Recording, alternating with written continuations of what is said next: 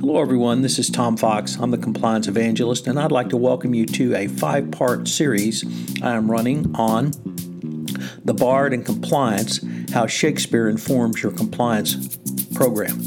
I recently completed the study of some works from Shakespeare from the Teaching Company. The Teaching Company is one of the top organizations in the United States which provides first-rate college professors lectures both in audio and video on a wide variety of subjects.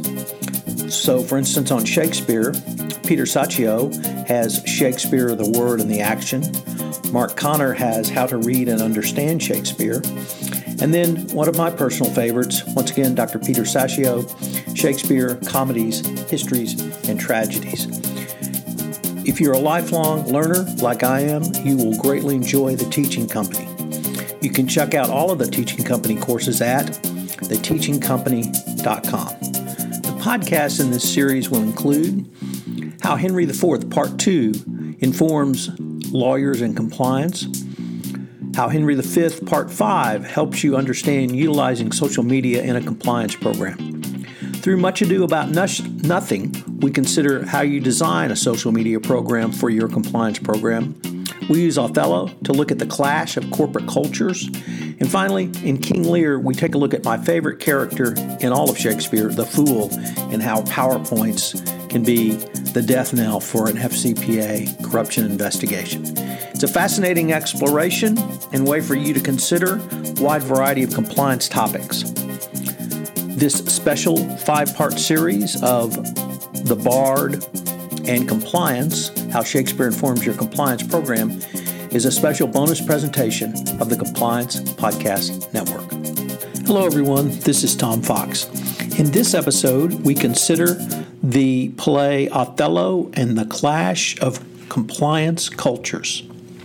In which play in Shakespeare's canon represents the biggest clash of cultures?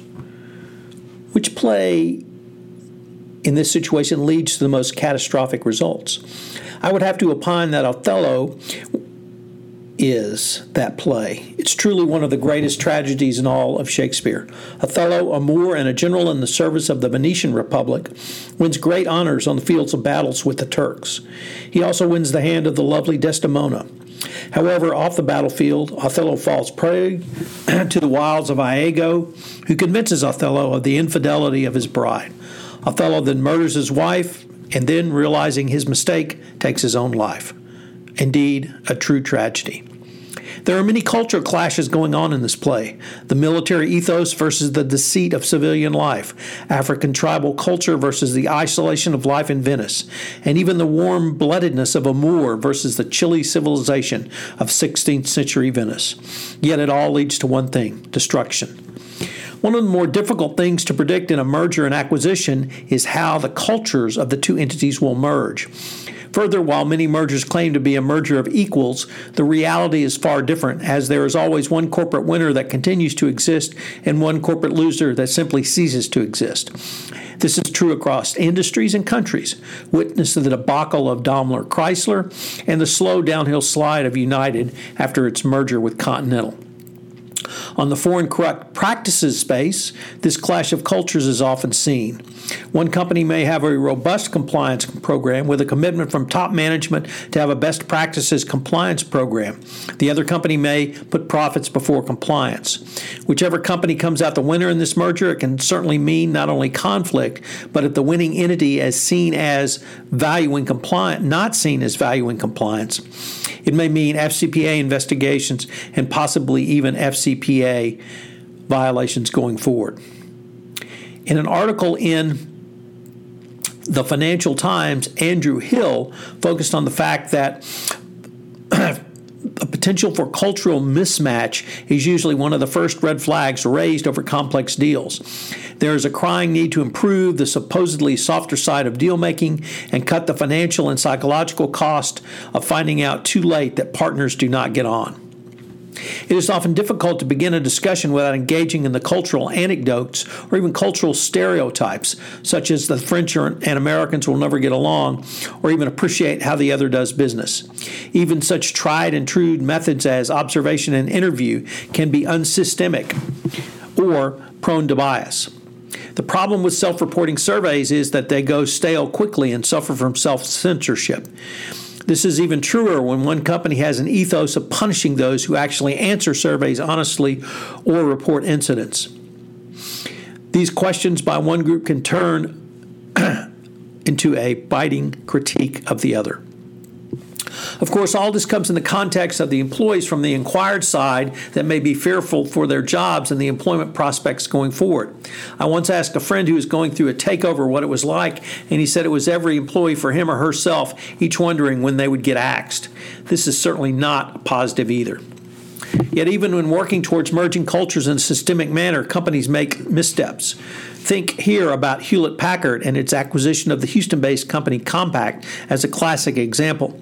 The two entities literally poured hours into their due diligence on their contrasting cultures before the deal was complete, which included 138 focus groups consisting of 127 executives and 1,600 staff in 22 countries. Yet they could still not get it right. The Compaq culture of value of keeping in touch with all employees through routine reports on what projects they were going through was seen by HP as micromanagement and that the employees were not trusted. The quandary of how to deal with cultural clashes is an ongoing problem during any acquisition. The language used and internal emails, for instance, can demonstrate where a trajectory of culture is, where it may be going, and where it may end up in the new entity. Such studies are not only valuable for those building, but they can tell managers about subgroups within a supposedly monolithic organization. This is all the more important with the compressed time frames required after an M&A deal to complete the acquisition. Here you can think that the 10 hallmarks of an effective compliance program, the opinion release 0802, the so-called Halliburton opinion release, and the two enforcement actions, Data System Solutions, DSS, and Johnson & Johnson. The timeframes are tight. Under the Halliburton opinion release, there was requirement for an FCPA audit to identify high-risk agents at 90 days, medium-risk agents at 120 days, and low-risk agents at 180 days. There was a requirement for compliance implementation of the compliance program immediately upon closing. And finally, 0802, the Halliburton opinion release required training on FCPA compliance programs within 60 days for high-risk employees and 90 days for all others. Under the J&J opinion release, the enforcement action, the FCPA audit had to be completed in 18 months. There had to be implementation of the J&J compliance program on the target company within 12 months, and then there was 12 months to complete the training. DS&S changed these a little bit to make it, quote, as soon as practicable, end quote. However, the problems clearly articulated are time. If you do not engage in pre-acquisition due diligence, you won't know what you're getting. And always remember, if a company is engaging in FCPA violations after an acquisition, it is no longer them who are engaging in the FCPA violations, but you. So these frameworks make clear that the clash of cultures in any merger from the FCPA, or rather compliance perspective, are that you must investigate, perform due diligence, then adequately remediate as necessary. I hope you've enjoyed this episode of The Bard in Compliance, and I hope you will join me tomorrow for our final part in the series where we take a look at King Lear, his fool, and PowerPoint presentations. Hello, everyone. This is Tom Fox again. I'd like to thank you for listening to this special episode in my 5-part series of The Bard and Compliance, How Shakespeare Informs Your Compliance Program. It is based on a series of lectures that I listen to from the teaching company on various aspects and topics of Shakespeare. I hope you have enjoyed it. I hope you will join me again for another episode. This special series on The Bard and Compliance, How Shakespeare Informs Your Compliance Program, is a part of the Compliance Podcast Network.